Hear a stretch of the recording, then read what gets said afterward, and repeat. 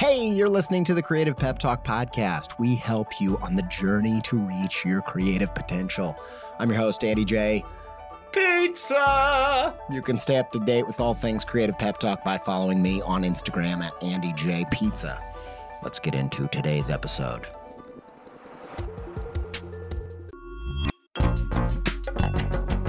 This episode is supported by In the Making, an original podcast brought to you by Adobe Express, the all-in-one content creation app included in your Creative Cloud membership. If you are trying to boost the YouTube, TikTok, Reels content side of what you're doing, one episode of In the Making that I think will be super useful to you is their episode with John Ushai. I think John's method for including his audience in the process is really inspiring. And if you want to hear about that and more about leveling up your game in the creator economy, just search In the Making in your podcast player to listen. Many thanks to In the Making and Adobe Express for their support.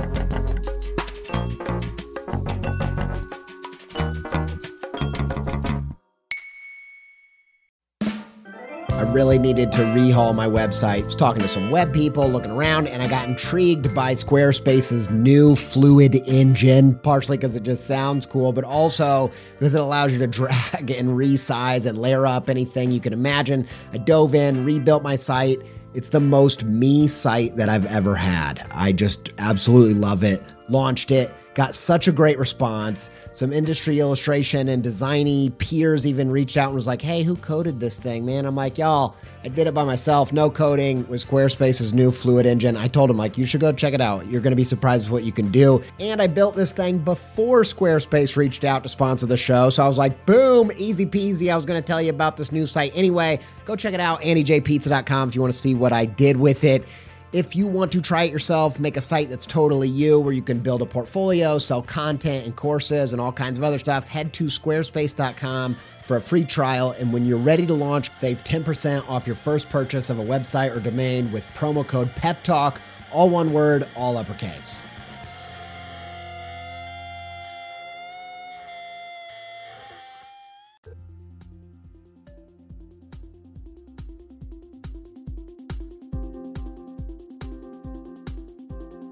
All right, I am so pumped about this episode. I can't even tell you. The first reason, well, I will tell you. I'm going to tell you right now. The first reason I am super pumped is we have a huge announcement. We just launched our second ever Skillshare online class. The first class was so amazing, and it was incredible to take some of the ideas and really flesh them out in ways that we never could just with audio. And the feedback and the energy and everything that happened with Skillshare was so fantastic that they approached us to do another class. And this class is even closer to my heart. It's called Find Your Style, 5 Exercises to Unlock Your Creative Identity. I am so passionate about this class. In fact, it might be my favorite creative work that I've ever made. I'm not joking or exaggerating. The first reason I'm so passionate and why it's my favorite thing is because it's probably the purest effort that we've ever made to embody one of my most deeply held core values. And this is what it is. Education is an art form. We made costumes, told stories, poured our blood, sweat, tears, and guts into this class. It's not gross, I promise. It's just fun and hopefully meaningful. And I am so, like, I really want all of the listeners to see these videos. But you can only do it if you take the class. So go to Skillshare.com/creativepep. Now you get 2 free months. Take the class today. The second reason I am obsessed with this class and the things inside of it is because I believe that finding your style, aka finding your creative identity, really, really matters. Whenever I talk about the ideas in this class or the ideas in the episode that we're going to do here in a second, I get so fired up that on several occasions, people have asked me why I care so much about finding your style or finding your creative sensibility or finding your creative identity. Why does this matter to me so much? And at first I thought I think it's just because these ideas are super cool. Like I think they're really interesting, helpful, useful ideas. But I dove deeper and I realized that the reason I'm so obsessed with these ideas is because these practices are responsible for saving my creative career and unlocking creative work that I do now that really means the world to me. These ideas were the catalyst to making work that matters to me, and I believe that just matters in general to the world. This class and this episode comes from the things that I did when my career was in the toilet when we hit the recession in 2008. At the time, I was doing work that was pretty much completely based on trends and just more or less what was fashionable at the time. I genuinely was stoked on this stuff, but it wasn't coming from anywhere deep within me. For a little bit, this was enough to pay the bills and it was some fun to make, but when the recession hit, the world more or less paused, and this work was not enough to keep the lights on. And by keeping the lights on, I mean both literally, like I couldn't pay the bills with that trend-based work anymore, like all the jobs dried up, and then metaphorically, because when the times got tough and push came to shove, in the face of a recession, this work just didn't matter enough to me to fight for, that the lights in my motivational spirit had gone out.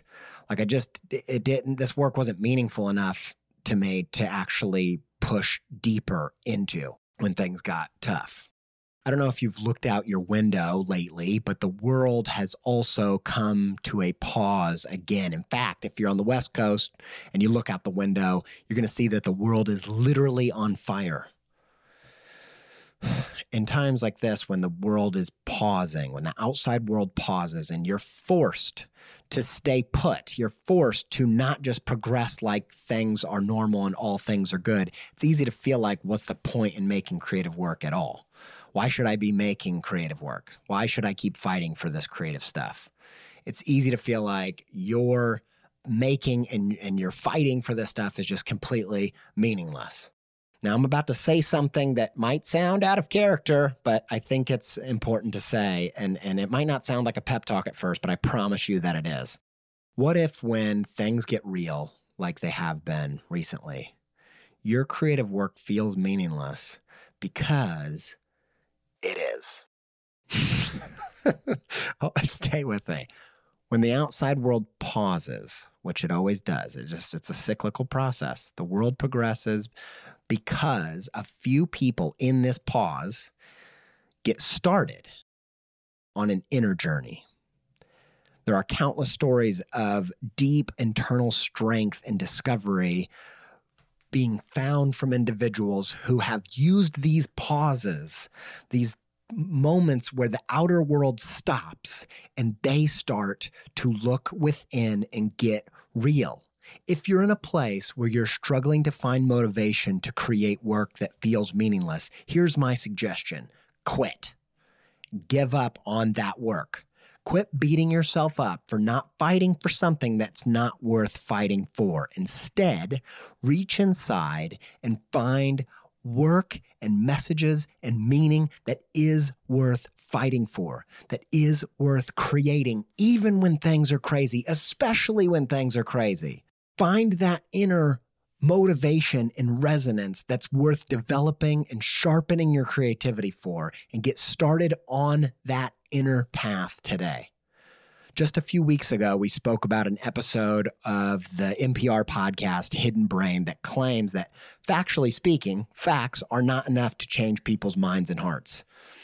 In this episode, they dive deep into the truth that it's not facts that determine how people feel about a vaccine. Like, very few people have actually done the experiments themselves to know that the facts are why they take a vaccine or why they refuse one.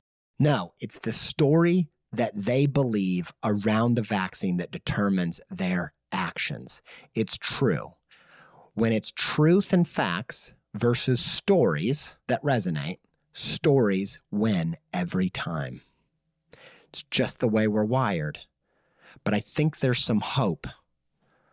I believe that when truth is combined with stories, it is utterly unbeatable. And here's the thing about you as a creative person, no matter what type of creativity you do, you are the storytellers. The brand around the product is the story. The illustration is the story that sells the article. The protest sign is the story that moves the lawmaker and the voter.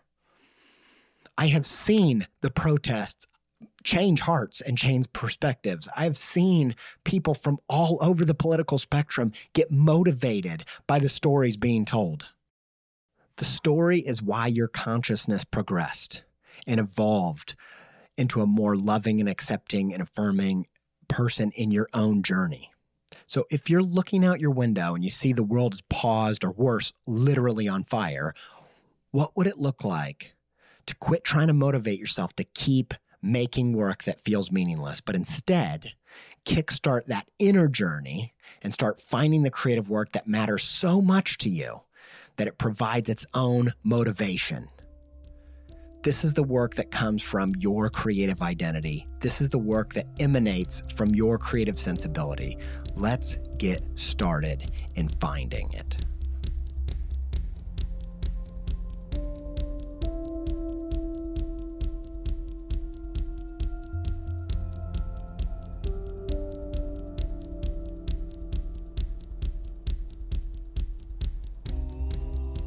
Hey, you're listening to the Creative Pep Talk Podcast Skillshare Class Review. My name is Morgan, and I am here today to tell you just a few of the many reasons you should run, not walk, to go take Andy's newest class about finding your style on Skillshare. First and foremost, I gotta say, outside of the educational and practical and all of the good stuff you can get out of it, this class is just straight up entertaining. If I'm being truly honest, I watched the whole thing 2 days in a row. Yeah, I did. The first time it was kind of just for like auxiliary pep while I was working on a mural. And then the next day I was so stoked about what he offered in this course that I went back and was like, let me dig into these tasks, man. So first and foremost, it's just a fun watch, even if you don't really dive into the content. Just get that pep by osmosis. Second of all, this course is way more actionable, practical, tactical than I think I've ever seen from a resource about finding your style. You know, it can seem like this nebulous, someday maybe I will kind of deal, but the tactics and tasks offered in this course made me feel more empowered to do something about finding my style more proactively than just making a bunch of stuff and hoping that it would pop out of nowhere. And last but probably my favorite is that this course and the skills that it teaches feel absolutely timeless to me. I'm currently, if I was in the high school of art careers, probably like a beginning of the year sophomore, you know, I'm starting to find my sea legs and figure things out. But I feel like the content in this course is really applicable for anywhere along your creative path.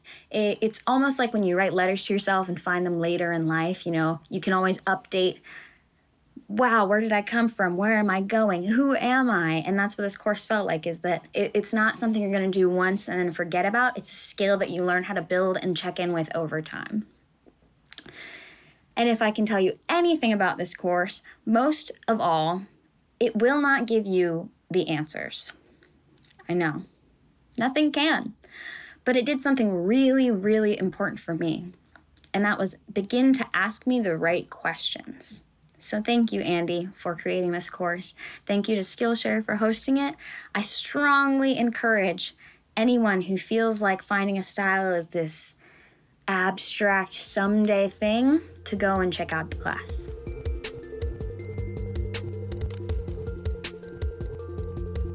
So maybe you got hyped, maybe you got jazzed. You were like, all right, I'm ready to dig deeper. I'm ready to find my style. I'm ready to create from my soul and not just with trends. So how do you do it? We touched on the idea of taste in the Skillshare style class that we just launched, but we didn't have enough time to dive super deep into it. So I wanted to do that here in this episode because I think it's going to be really useful to supplement the class with this information. And I'm just super pumped about it. Okay, why am I so pumped about it? Well, first of all, I believe that creating from your personal taste is the most essential ingredient to making powerful creative work that is both super authentic and really effective. Secondly, I've done a ton of work around this idea. You know, we put out an episode 229 last year, all about taste. But I've been working on this idea and developing it, and I had some breakthroughs that I've been dying to share with you. Okay, so episode 229, we talked about taste in a big way. Essentially, the idea is that the key to making great creative work, in my opinion, is making from your personal taste, not from your skill. I.e., there's a million resources out there telling you that the key to great creative work is just put 10,000 hours of work in. Just do the work. Just keep swimming. Just keep developing your craft. But why is it then that someone with very little skill or mastery over the guitar can make something that is more soul-stirring than your Uncle Roger can, who's so skilled with the guitar that he can play Stairway to Heaven backwards with his pinky toe? Why? Why, if it's all about the 10,000 hours, why can someone who's not the best guitar player make the best songs? What's that all about? I think the answer is taste. The foundation to great creative work, in my opinion, isn't what you can do, but how deeply you can receive. To paraphrase Gordon Ramsay, the makings of a great chef aren't found in cooking skill, but in tasting skill. Not what you can do, but what you can receive, what you can taste. Do you have a super palate that can detect a broad spectrum of flavor? If so, you have the makings of a great chef. Are you hypersensitive to a medium? This sensitivity is your taste. This sensitivity informs your intuition, and this intuition is your sensibility. Think about that as two words, sensibility, aka the ability that is informed by your super senses and your super sensitivity. This term sensibility is how I've been talking about taste with my friends, and I even started working on some new projects around it.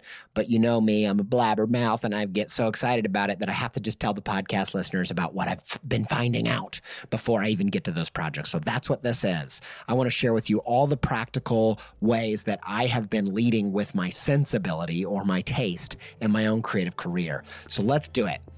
The 5 steps to leading with your true creative superpower, your creative sensibility.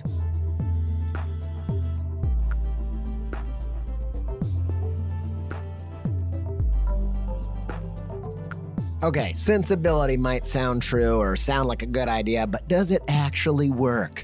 Rather than belabor the point by explaining the idea philosophically from every angle, I'm going to explain how the idea works. And as I talk about how to do it, it'll kind of explain itself. There are 5 steps in the process of letting your creative sensibility lead your practice. They are 1, collect resonance, 2, find patterns, 3, set your target, 4, decode mechanics, and 5, critique. Okay. So let's break it down. In my experience and in my observations of my creative heroes, this process truly seems to be the key to unlocking your creative potential. Philosophy is often defined as an attempt to define the good life. I don't know if you've ever heard that before, but that's kind of the main idea behind philosophy is, what is the good life? What does it mean to live the good life as a human? And this is kind of my creative philosophy. This is my definition of what it looks like to live the good life as a creative person. I'm very obsessed. I've noticed recently that I'm very obsessed with creative journeys. I just notice it. If you... I don't know. How did I not know this? You all knew that already. But I love watching, I started watching this documentary about Dana Carvey. They made this show. I like Dana Carvey, especially when I was little, I did. But I'm not like a super fan. So why do I want to watch a documentary about this show that they made that didn't work out? And there's something about, I'm obsessed with the decision making and the choices and the processes of what it takes to find your true potential and not miss out on it or make a wrong turn. And so in my pursuit of that, I've seen these patterns and it's really informed this process. All right, let's break it down. Step 1, collect resonance. Creative sensibility is about finding where you're a super taster, defining your most sensitive creative senses. Where do you have just a highly sensitive palate creatively? These may start with your physical senses, but they almost always are more deeply connected to the senses of your mind, heart, and even your spirit. I'd go so far to say the quickest shortcut to finding this sensitivity and developing it into a true ability is to just make a list or a collection of the creations that have hit you in the deepest ways. Think of your sensitivity, this sense ability, starting like the Richter scale for earthquakes. What creative things have you encountered and consumed that tipped that scale off the charts? What are the things that lit it up? Like, it's off the radar. We don't even have a scale for this kind of activity. That's like if these creative things you're consuming were, in an apocalyptic film, AKA 2020. Anyway, sometimes it's helpful to see this extreme activity by comparing yourself to others' sensitivity. Sometimes we don't know how special our skills or talents or sensitivities are until we're stood next to somebody who doesn't have that same sensitivity. Did you ever walk out of a movie and just feel like profoundly changed, and you look over your friends and you're like, what did you think? And they're like, it was pretty good. And you're like, what? This shows a deeper sensitivity to something. Write that movie down. Okay. Make a list, make a collection, however you see fit. We go into some collecting methodology in the Skillshare style class. Forget trying to find coherence at this stage. Don't try to know. The whole point of this freaking process is to surprise yourself with things you didn't know. So don't go into it with preconceptions. Let yourself surprise yourself. Remember things you love that you completely had forgotten about. Go back to the womb times. What was doing it for you? The music your mom was playing you. Those, they recommend you're playing Bach and Mozart to your kids. My mom was probably playing, I don't know, Godsmack. Godsmack didn't exist when I was in the womb, but that does give you a little bit of a picture into my mother. Anyway, you won't learn anything new if you have this, if you presuppose your current perception onto this collection before you start gathering. Instead, make it totally non-judgmental, style and medium agnostic, and just collect purely based on that visceral Richter scale, that sensitivity. What is the stuff that has just gone off the charts? I'm going to share how I use this process real quick to find some of my biggest creative breakthroughs in my practice. So here's kind of what I did. But also, I want to challenge you to use these ideas to notice how these practices have been used by your creative heroes. This isn't an invention of Dr. Andy J. Pizza, not a real doctor. Just feel like I have to throw that out there. As the podcast gets bigger, I get worried that the joke of Dr. Pizza is somehow going to come back to haunt me. Like, you said you had a PhD. I never did. But as I'm going through these and my examples, I want you to think about how you've heard your heroes do this process intuitively, because it's something that I noticed, not something I created. My first memory of a hero doing this collection practice was Wes Anderson talking about Charlie Brown Christmas and the soundtrack to that, and why he used that was it was such a profound, it shook his Richter scale, baby. And I've also seen it in Aaron Draplin, the way that he goes garage sailing and collecting mid-century design ephemera. All of my favorite creators were first collectors and connoisseurs, and you're going to start noticing that as you go consume and read and interact and engage with your creative heroes. For me, in this collection, the big hitters were things like Jim Henson's Fraggle Rock, Hayao Miyazaki's Spirited Away, Tove Janssen's Moomin, Antoine de Saint-Exupéry's book, The Little Prince, and Dr. Seuss's Walk It in My Pocket. These were some, there was a bunch more. These are just some of the biggest ones, and they're good examples of just things that shook my Richter scale, baby. That sounds like it could be a bar, in some kind of R&B song, maybe like a Tyler, the Creator. It reminds me of like Earthquake. I love that song, but I don't think it's in my collection. I don't know if it makes it there, but you shake my Richter scale, baby. I'm just going to keep saying that. All right, let's go to number 2.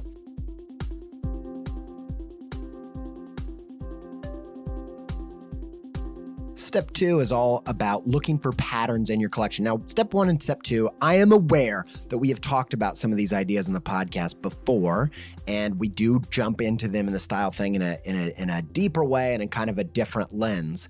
But these 2 steps are essential to getting to some of the things that we haven't really dove into, and they're good reminders, so shut up.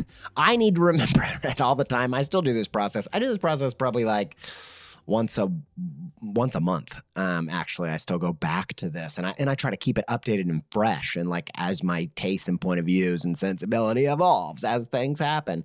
Step 2 is about looking for patterns in your collection. Okay, listen, I'm sick of this getting underutilized. Okay, it is a little bit challenging, but you can do it. This next step requires the diligence that can only be described as an act of faith. You have to believe it. Please believe it. I promise you, if you do, you are going to find some interesting things. Here's not only that, magical things, exciting things that are going to just... Here's the belief I'm supposing you buy wholesale. There are no coincidences. I don't know if I buy that in terms of stuff that happens to you, but I do believe that in terms of what you like. When I started to analyze my resonance collection from step 1, I could have done it so much quicker if I wasn't constantly grappling with the doubt that there were no patterns. Like as I was trying to think of like, why do I like this stuff? I remember in those early days just repeatedly thinking, there's nothing more here. I just like these things because I like them. There's nothing else. They're just cool, okay? But the fact of the matter is I liked them so much more than other people. There had to be a reason why they resonated on a deeper level. And that's what I'm asking you to believe, that there is a reason. It is connected to your DNA, your experience, your identity, your sensory devices, your ear for music, your eyes for pictures, your heart for engaging with a story. There's something about your taste and your sensitivity that is different. That's why these things are registering the way that they are. And if you will believe that, you will put in enough time to find the patterns and unlock what it is these things are doing for you. This doubt was the biggest hurdle I had to fight through in my first experience of using this process. Before you ever go through this creative process, it's hard to believe how magical it can be.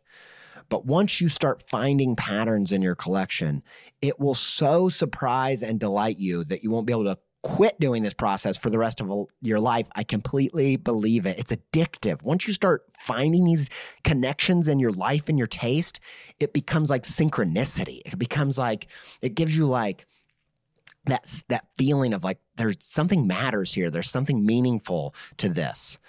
I'm a big believer that your consciousness is infinite and that there is no end to you and therefore no end to the connections that you can find throughout your lifetime doing this process. So, like many artists before me who have found these patterns and found them game-changing, I implore you to take this process seriously and believe that you will find surprises that change everything for your practice. Here's a useful process for finding these patterns, okay?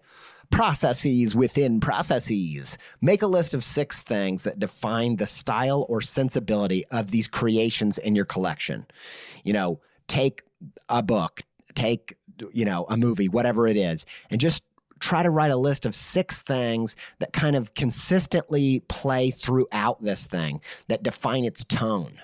Having to quantify this abstracted nature of why you like what you like is a powerful process in its own right. But if you do this thoroughly enough, you'll start to see some of the same qualities. When you list, here's 6 things I love about this creation, and then 6 things about this other creation from your collection, all of a sudden, 1 or 2 things are going to show up on multiple lists.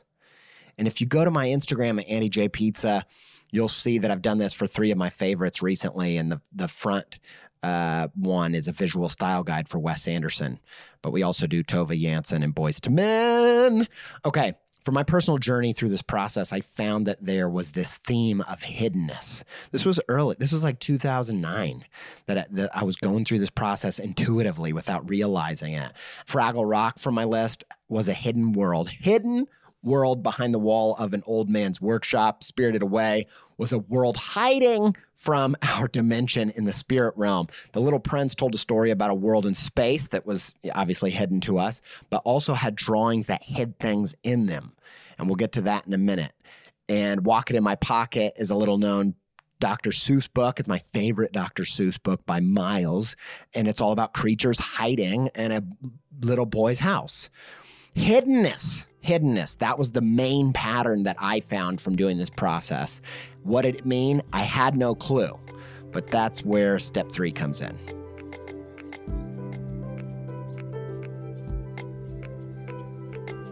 Hey, I'm Taylor, and I've been an avid, possibly even rabid listener of the Creative Pep Talk podcast for almost 3 years, and I just took Andy's new Skillshare class, and I gotta gush about it. I mean, in quarantine, I've watched Stranger Things all the way through probably 10 times. So when Andy announced his new class, I was really excited to have something new to watch, and it was a blast. I mean, as you probably know if you're listening to this episode, but I just want to say, in case you're new around here, CPT, the podcast, is full of what I'd call Andy's canon, where he illustrates these ideas and metaphors with anecdotes that are really, really memorable, like the tower story and how invisible things came to be. I loved watching stories from the podcast acted out in performance and animations in this new class. The use of the video as medium, the animated illustrations, these cosmic performances, which are totally new. This is just like a great example of something that Andy teaches in the class, which is that artistic style spreads across different mediums. And I really appreciate that as an expanding alchemist, to use a term from a recent episode. This new class is kind of like a curated mixtape, where Andy has gathered all of these ingredients about finding your style and jam-packed them into one place, but then expanded on them and injected them with even more special sauce. I guess that doesn't really sound like a mixtape. It's probably more like a sandwich. It doesn't matter. Whatever it is tasty. I love it. My favorite part about this class was the Populate Your World lesson. Andy redefines what style even is, which is already amazing. And this particular lesson made me realize that I've already begun to make some of these decisions about rules or guidelines in my art through consistent decisions, but I've been doing it unconsciously. I always make my smiles crooked and my textures are lumpy bumpy. And after Andy's class, I have the tools to think a lot more deliberately and intentionally about them so that I can make the decisions even more consistently and generate truly meaningful work in my own unique voice.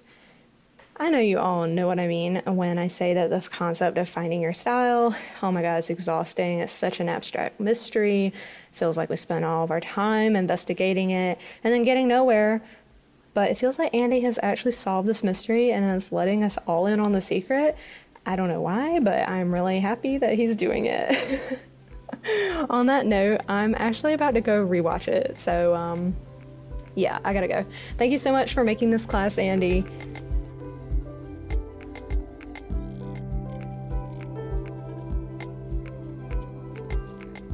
Okay, step 3 is set your target. Once you find your pattern or your patterns, the next step is to relate it back to your own lived experiences and passions. This is where you really find out why these things resonate with you. This is where you transition from being, from finding what am I inspired by to figuring out why does this inspire me. Finding this why is essential to determining your creative target, which is how you get really good. But I'm getting ahead of myself though. I've often said that comedians are the masters of creativity, partially because they have such a clearly defined target, getting laughs. When you have a target, you can practice hitting it. Creative target practice is the key to becoming undeniably fantastic as a creative person. But the best comedians don't stop with just a broadly defined target. It's not just laughs. They define their own creative bullseye, informed by their creative sensibility. That's what these patterns are all about, man. It's not enough for the best of comics to say they want laughs. They want, laughs are just the target. What would it mean for them to personally hit? What's a bullseye to them? Their particular point of view. That means not just getting laughs, but if you listen to the world's best comics, you're going to hear them talk about that they are going for a particular laugh, a particular kind of laugh. In fact, you might have even heard this story that comedian Dave Chappelle walked away from millions and millions of dollars to do season 3 of his Chappelle show because he felt like he was getting the wrong kind of laughs. He heard someone laugh and he thought, they're laughing at me. They're laughing at black people. And I don't want to make this kind of work anymore. And I mean, man, what a pure, unwavering pursuit of his personal bullseye. It's just absolutely incredible. And he wouldn't have that if he didn't have that finely tuned target. So how do you determine this finely tuned target? Ask why. Okay, it's not that easy, but it's almost that easy. Ask why 7 times.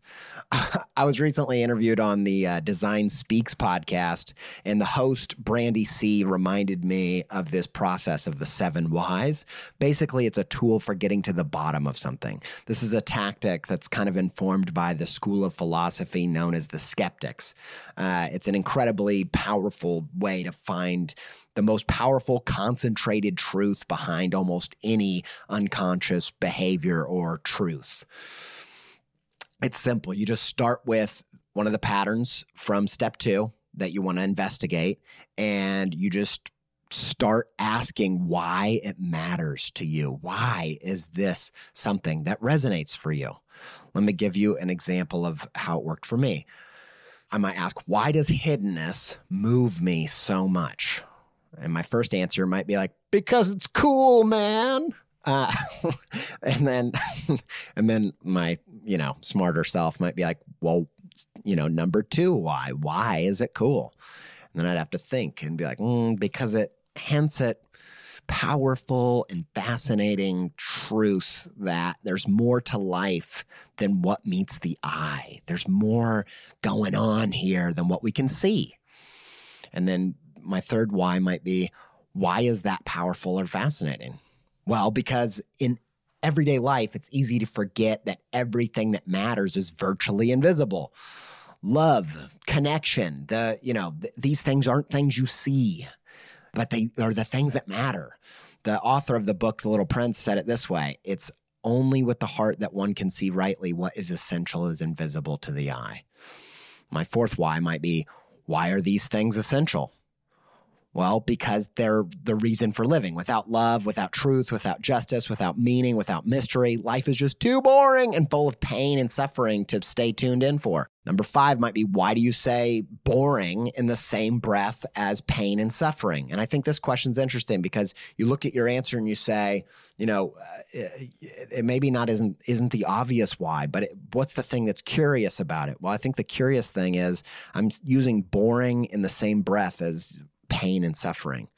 What's that all about? Why? Because for me, as someone with ADHD, all visible stuff in life is that left-brained, detail-oriented, task-related stuff that makes life seem so pointless and tedious and meaningless. There's a lyric from one of my favorite bands, Modest Mouse, that I think really gets to it. And it goes, we carried all the groceries in while hauling out the trash. And it's just about this idea of just this meaningless cycle of bring in groceries, haul out the trash, bring in groceries. And it's just like when you're stuck in that visible reality, it's just, to me, it's like if all there is to life is the maintenance of our bodies, then it's just not worth it. For me, all of my reasons for living are in those deeper, invisible, hidden realities. That's the stuff, when you read about quantum physics and its overlap with spirituality, that's the stuff that gives me the strength to carry in the groceries and haul out the trash. You know what I mean? See how this works? You start to get stuff that really freaking matters to you, that's really unique to you. Through this process, I started to see that my ADHD made me very right brain dominant and obsessed and deeply sensitive to the hidden big pictures of life. It was through this process that I determined what I wanted to make in my work. That, my target was I wanted you to encounter that feeling of deep mystery that reminds you of why life matters so much. I want to make creative work that feels like one part mystical experience and one part the gravity of a funeral. Now, hear me out. I'm not trying to start a cult or devastate anybody. In fact, it's the opposite. I want my creative expression to give you all the benefits of these intense life events without having to actually experience them. I want you to feel, remember that your family matters to you without losing any of them, just through the simulation of a creative endeavor. That's what I want to do. That's what my favorite things do. Here's a quick shortcut for doing step 3. In some ways, I've found that my sensitivity to hiddenness and mystery is the inverse to my deep intolerance for boredom and the mundane in life. If you get stuck in this step, sometimes it's easier to start with what you can't stand and look for the inverse as your target. It's almost as your work becomes an antidote to what you see as the poison of life. One other quick side note on this. This gets really, really, really interesting because not only does it help you make better work when you really understand what you're trying to do in the work, it also helps you sell it better because all of a sudden you can explain to other people what your creative work is going to do for them. And that is the essential quality of good marketing for any type of business, is to be able to clearly define how this is going to benefit your audience.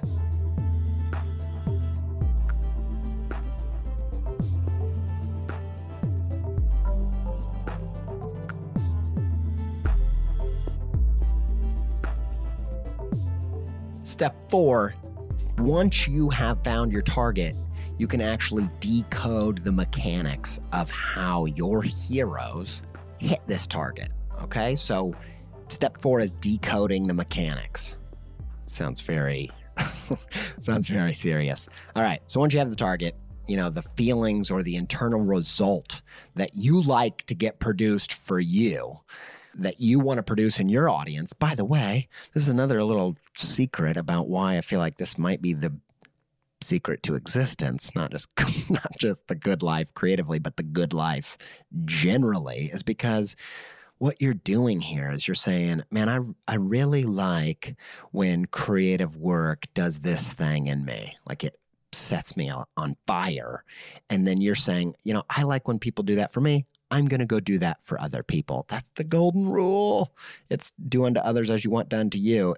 But on a systematic, mechanical, like intentional level, like supercharged. It's on steroids, like fine tooth comb, I don't know, like microscopic level of delivering exactly what you like done to you.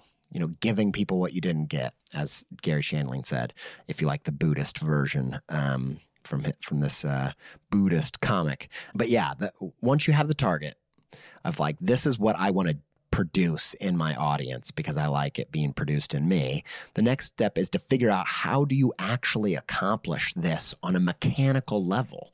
What are the secrets? This feeling being produced in you. I'm very interested in the fact that is a chemical reaction that happens when you laugh. There's a chemical, energetic, electric thing happening within you. And the way that a punchline and, adding tags and all of the mechanical stuff of a comic, those are all the chemical pieces that need to come together to create this combustion. There is a very scientific, mechanical part to this, and that's where we're going to go in step 4. Okay, step 4 is about figuring out how do your heroes do what they do. We do this by decoding the mechanics of how your favorite creators achieve the feelings they produce in you. These mechanics are your creative heroes' modus operandi, aka the particular way they do what they do, aka how they use their creative sensibility. Here's what I want you to do. Isolate the moment from the creations, from your collections that produce that target, what is the part of this creative work that is the most intense experience of your targets that you're trying to produce? This is where the sensitivity of your senses are essential, because they are why you are able to tune in to exactly the moment where something is happening, where that target is being produced. You've got to use that sensitivity. Go back through these collections with your target in mind now from step 3 and use your creative palette to determine where that creative Richter scale is off the charts for that target. Okay, I want you to go back through and I want you to try to break down how they achieve this feeling in you on a mechanical level. For me, this looked like isolating not just Fraggle Rock, but the episode of Fraggle Rock, but not just the episode of Fraggle Rock, but the line that made me well up with tears as a kid. Then watching it back over and over and going through the scene line by line and figuring out in the script, how did they achieve this chemical combustion within me? Asking, why did this hit me, both in terms of personal experience, but also how did they unlock this feeling in me just in terms of craft? My favorite example on my journey is seeing the mechanics that were used in both Dr. Seuss's Walk It in My Pocket and in my favorite book, The Little Prince, because they used the same mechanical structure. Both of these books used the gap between words and pictures to create a sense of mystery and intrigue. In Walk It, for instance, I really wanted to try to say walk it as like a scholar, like an intellectual. I love using walk it as short for walk it in my pocket. I love pretending to be a literary critic in relationship to something as silly as Dr. Seuss. But anyway, back to my analysis of Walk It, Seuss's Walk It. He says there's a vug under the rug. He doesn't explain what a vug is. He never shows you in the illustration what a vug is. A vug in the book is just hiding under a rug, and it's never revealed what it looks like. This leaves everything to your imagination, which is this chemical combustion that happens in your brain. This page is where my creative Richter scale, just exploded. So I didn't just say Dr. Seuss. I didn't just say that book. I didn't just leave it there. I went back to the exact page, and I broke down how did this chemical combustion happen. The Little Prince has 2 illustrations in that book that do a very similar thing by exploiting the space between the gap between the words and the pictures for some maximum effect. This is a tool that I've been exploring in my own illustrations.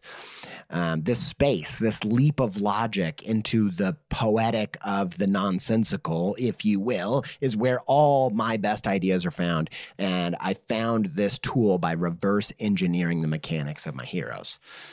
I do this in my public speaking practice as well. I've gone so far to take a story from like one of my favorite storytellers and isolate it, break it down to its most basic parts, figure out how they produce that moment of aha within me. Like I've taken, this will look like listening to a talk and then remembering where did that creative Richter scale go crazy, and then isolate that story and then play it back and take notes and rewind it and repeat it over and over until I get the basic parts of how they produced what they produced. Sounds intense, right?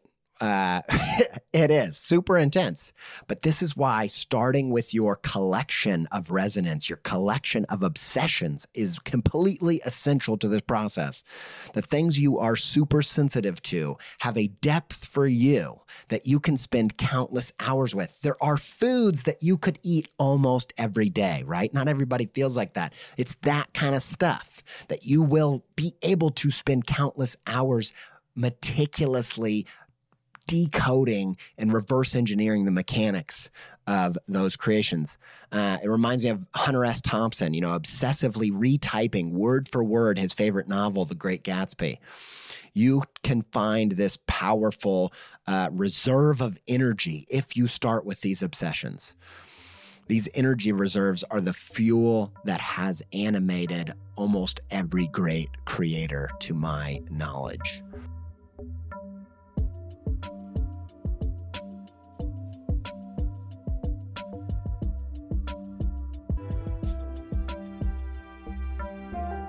Can you imagine if authors just spent all this time writing a book and just put it out onto a streaming service and just called it a day?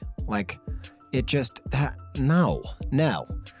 And it's sad to me that there's things like illustration or things like music that we value and bring so much to our everyday life, and we, artists put them out there without, asking to be compensated properly. And I actually think that you should do whatever it takes to figure out a strategy for Patreon, to figure out a way to create a relationship with you and your super fans where they are supporting what you do because they care about what you're making.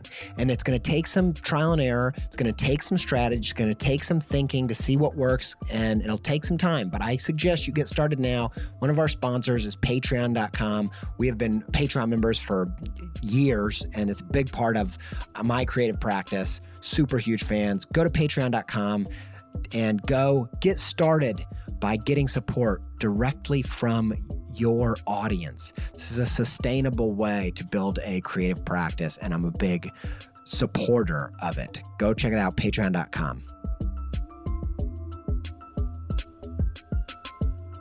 Last step 5 is critique your heroes.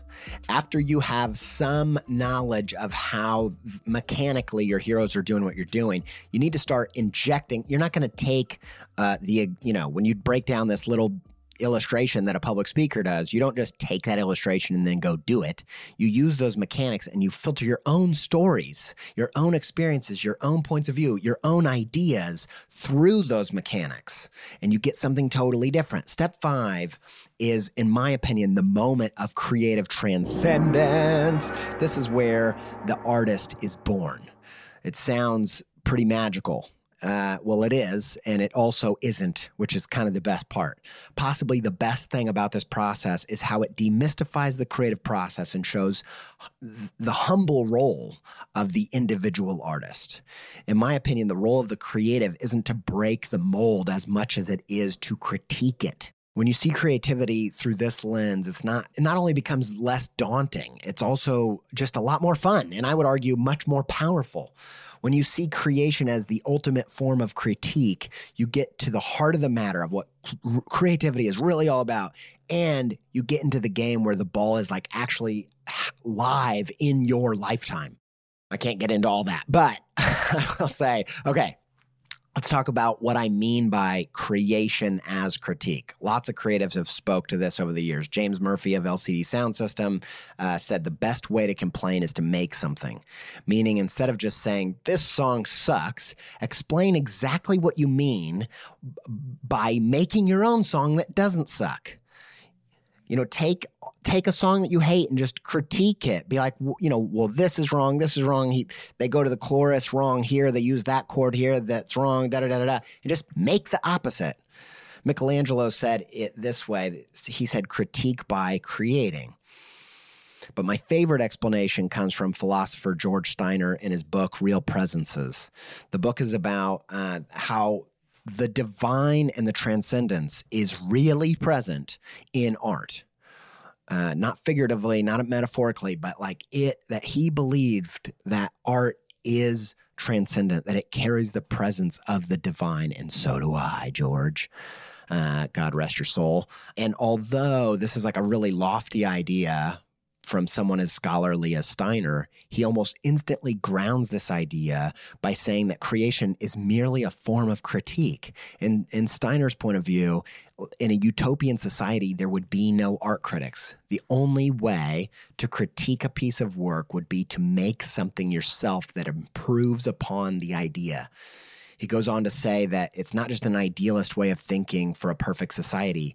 It's how the best art is made. In Steiner's mind, the Aeneid can be seen as a critique and a progression of the Iliad and the Odyssey. And every great masterwork after that is somehow commenting on and critiquing everything that came before it. In this way, your sensibility's true power is born not from some flash of genius, but rather when your point of view or your taste becomes so personally refined that the work of your heroes no longer satiates your creative hunger.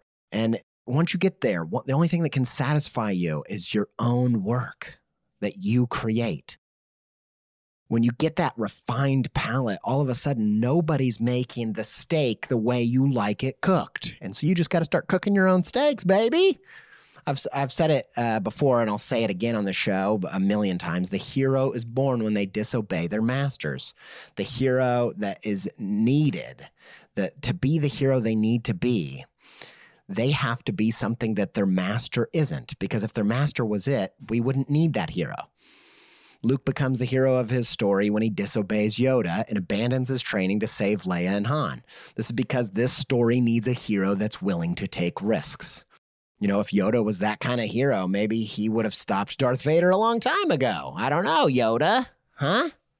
I'm critiquing you because I love you, because you're one of my heroes.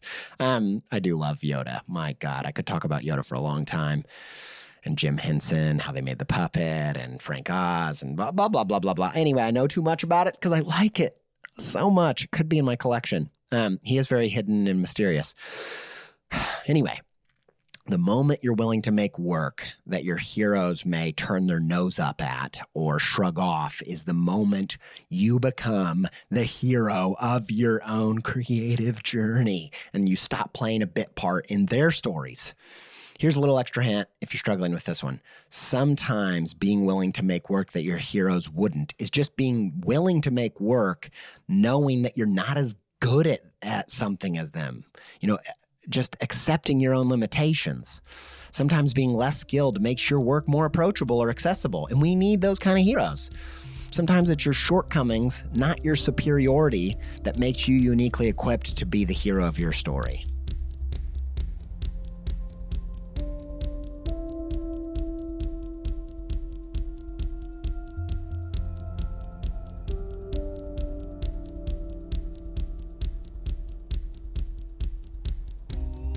Okay. Woo! I was high as a kite on these ideas, on this creative philosophy. If you get anything from this episode, if you even just feel a little bit grateful for something you got from this, I hope that gratitude becomes the seed in which you are,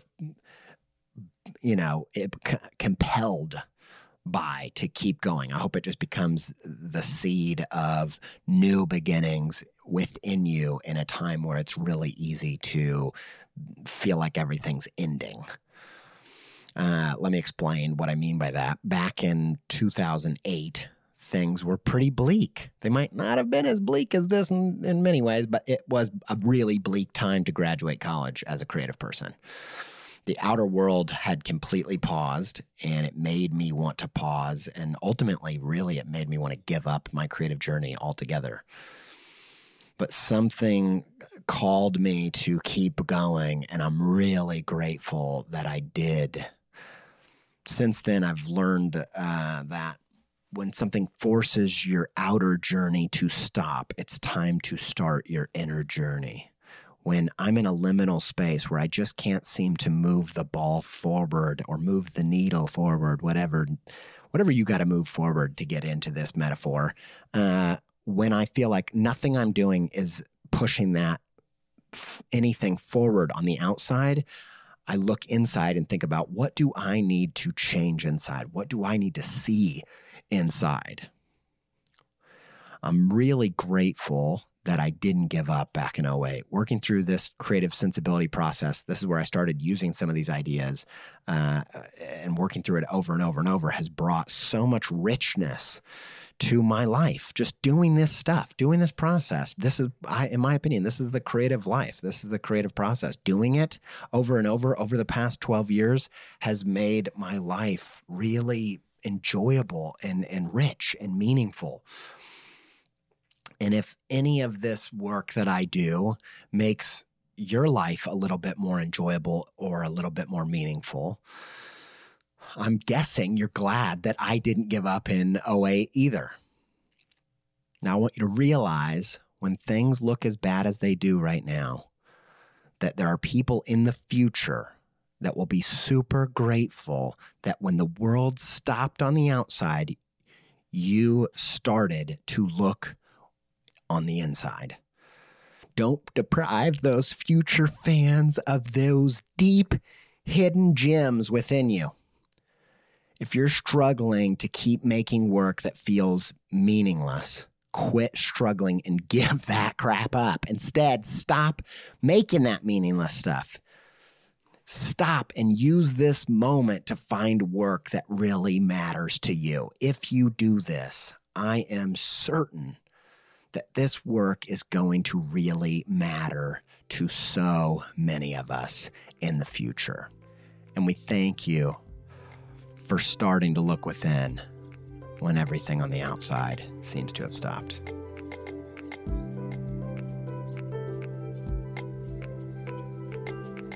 What's up, what it is, what it do? This is Marco of Masterminds Connect, and today I'll be talking about the Find Your Style class on Skillshare. This class was created by Andy J. Pizza, who has a great podcast, Creative Pep Talk podcast, obviously. And this class is exactly what you need if you're trying to find your style.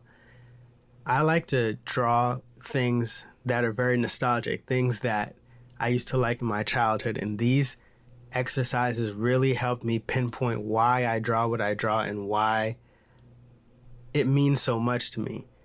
And really doing the homework and actually participating in the class is a really big help. A lot of the time, you can listen to things and like, okay, that's a great idea, but then you forget about it. But if you really take the time to take notes and really participate in the exercises, they'll really, really do wonders for your business, for yourself, for your creativity.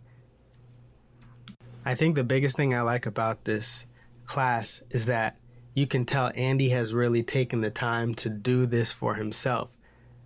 Like, I'm looking at my Pinterest board right now and I can't wait to create these things, and pulling from different resources, I feel like a mad scientist. With a lot of things, I like to listen several times. The first time I'll listen just to get a general sense of what's going on. The second time I like to take notes, and the third time I like to actually do the homework. But for this class, I was ready to do the homework after the first listen. So yeah, really take your time to go over this information, really do the exercises, because this maybe hour listening, maybe 3 hours to 2 hours figuring out yourself what you like will really help you for at least a year. So yes, highly recommended. 10 out of 10. Good job, Andy.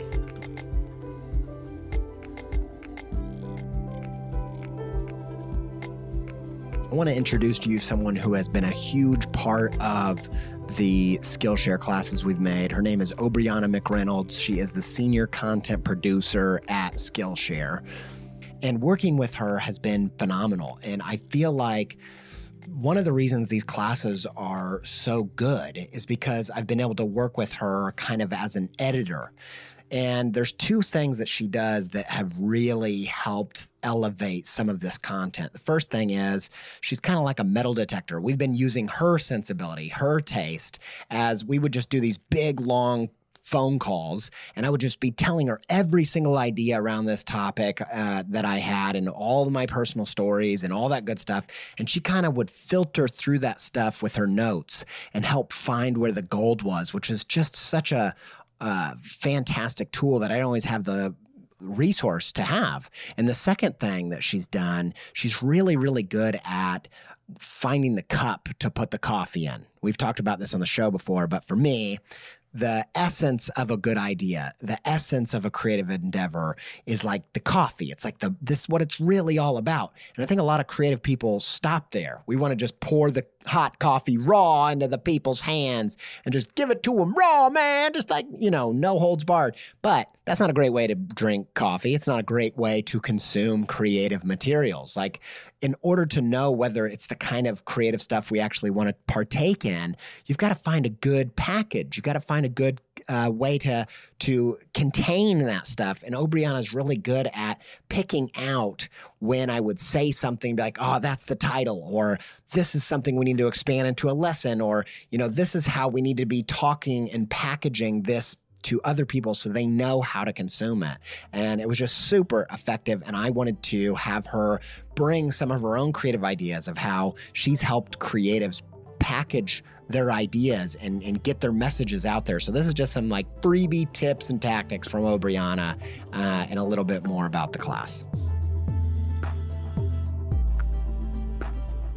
So one of the reasons I wanted to have you on this was I wanted to just hear from your perspective what you really liked about this particular class, because I know you were very enthusiastic about the first class we did, but I felt like you were even more enthusiastic about this one for some reason, which I don't know all the reasons why, but I was curious what your favorite part was or why this class hit so well with you. Yeah, I mean, I think we had a first call where we talked about another idea, and of course we were excited about it, but it was like, okay, yeah, we'll take this somewhere.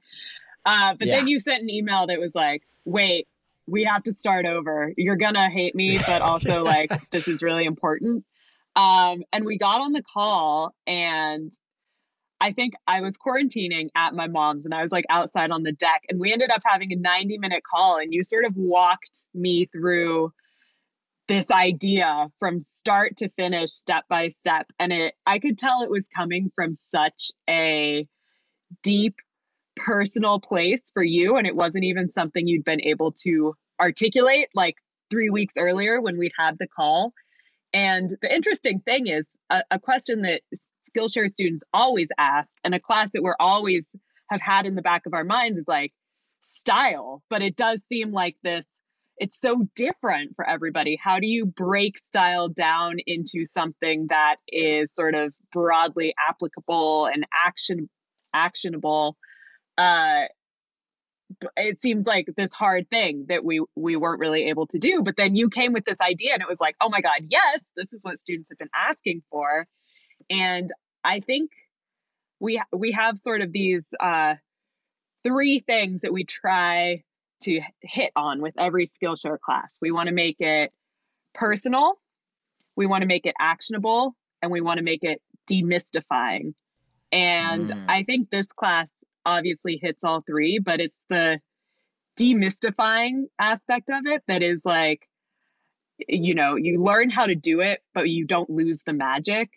And that's that's an idea that you came with that felt like, wow, yeah, that even if we didn't have those three things articulated, this is all of that. So I could tell from the beginning. If you were excited, I'm excited.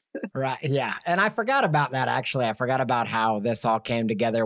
I don't even really remember what the first idea was for the call or for this class. But I remember thinking, this is stuff that these are like things I like talking about. This feels like a nice, natural next step to the next class and all that kind of stuff.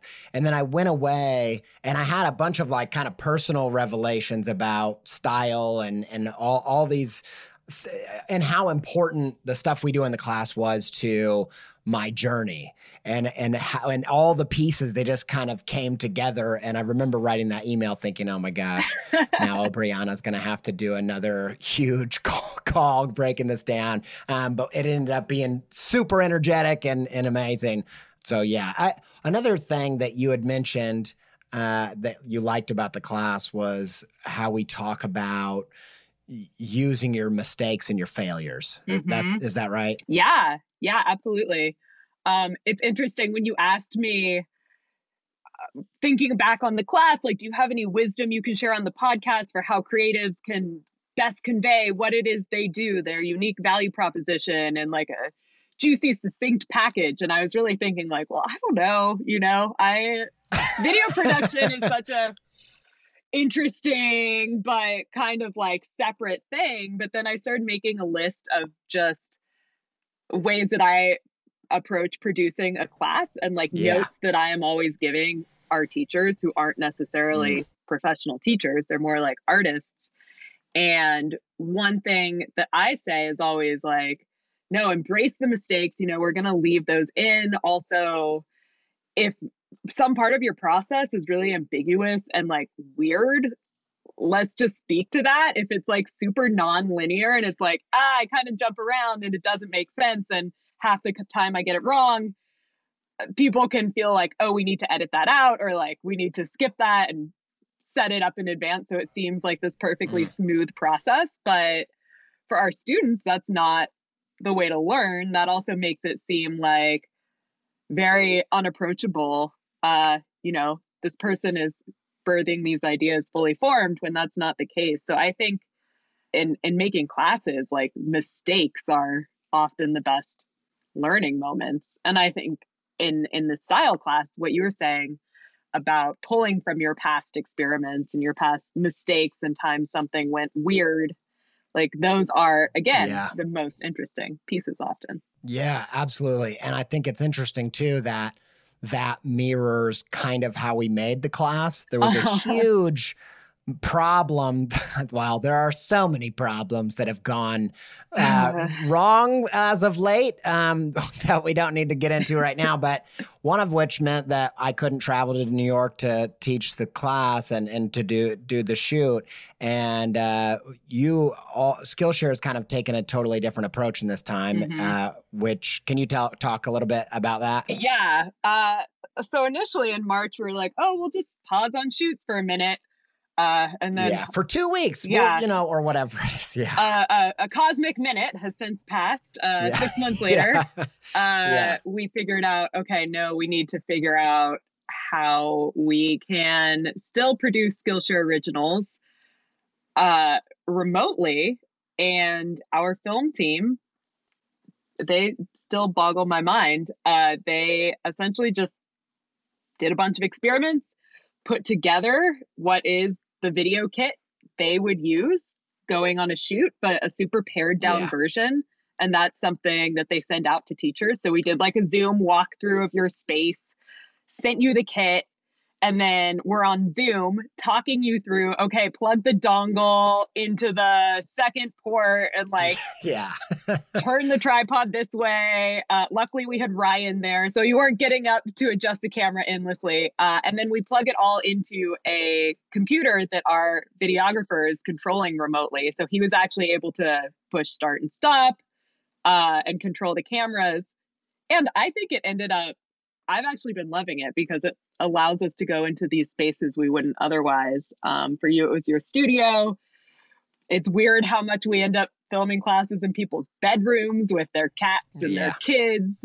And it just feels a lot less professional. We're shooting this video and a lot more like, okay, we're just making this cool thing together. So yeah, it's actually been cool. And it's hitting one of those core points of them being more personal. And actually, one of the reasons why this class is so special to me is because of that constraint, is having to do it in the studio opened up all kinds of ideas. I think that's where we started thinking about costumes and just watching the lessons of me and my space. It just feels very at home. I have a backdrop of a mural that I made, which is in my style. And it's just a perfect example of how mistakes or constraints or problems end up becoming additive to your style instead of subtractive if you approach them that way. So that's kind of meta that even the style of the video was made from, problems. It's extremely meta. Yeah. Had you come to New York, I don't think you would have brought 2 alien costumes with you. Though maybe. That's probably true.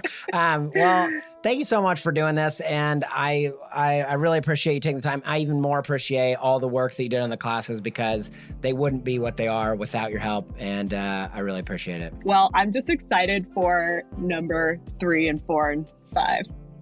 So yeah, it's been great. All right, give me a minute and then we'll talk about that. Okay, don't get too excited. I need a nap and all kinds of other stuff. Next year. Thanks, Obiana. Thanks, Andy. Good to talk to you. Yep.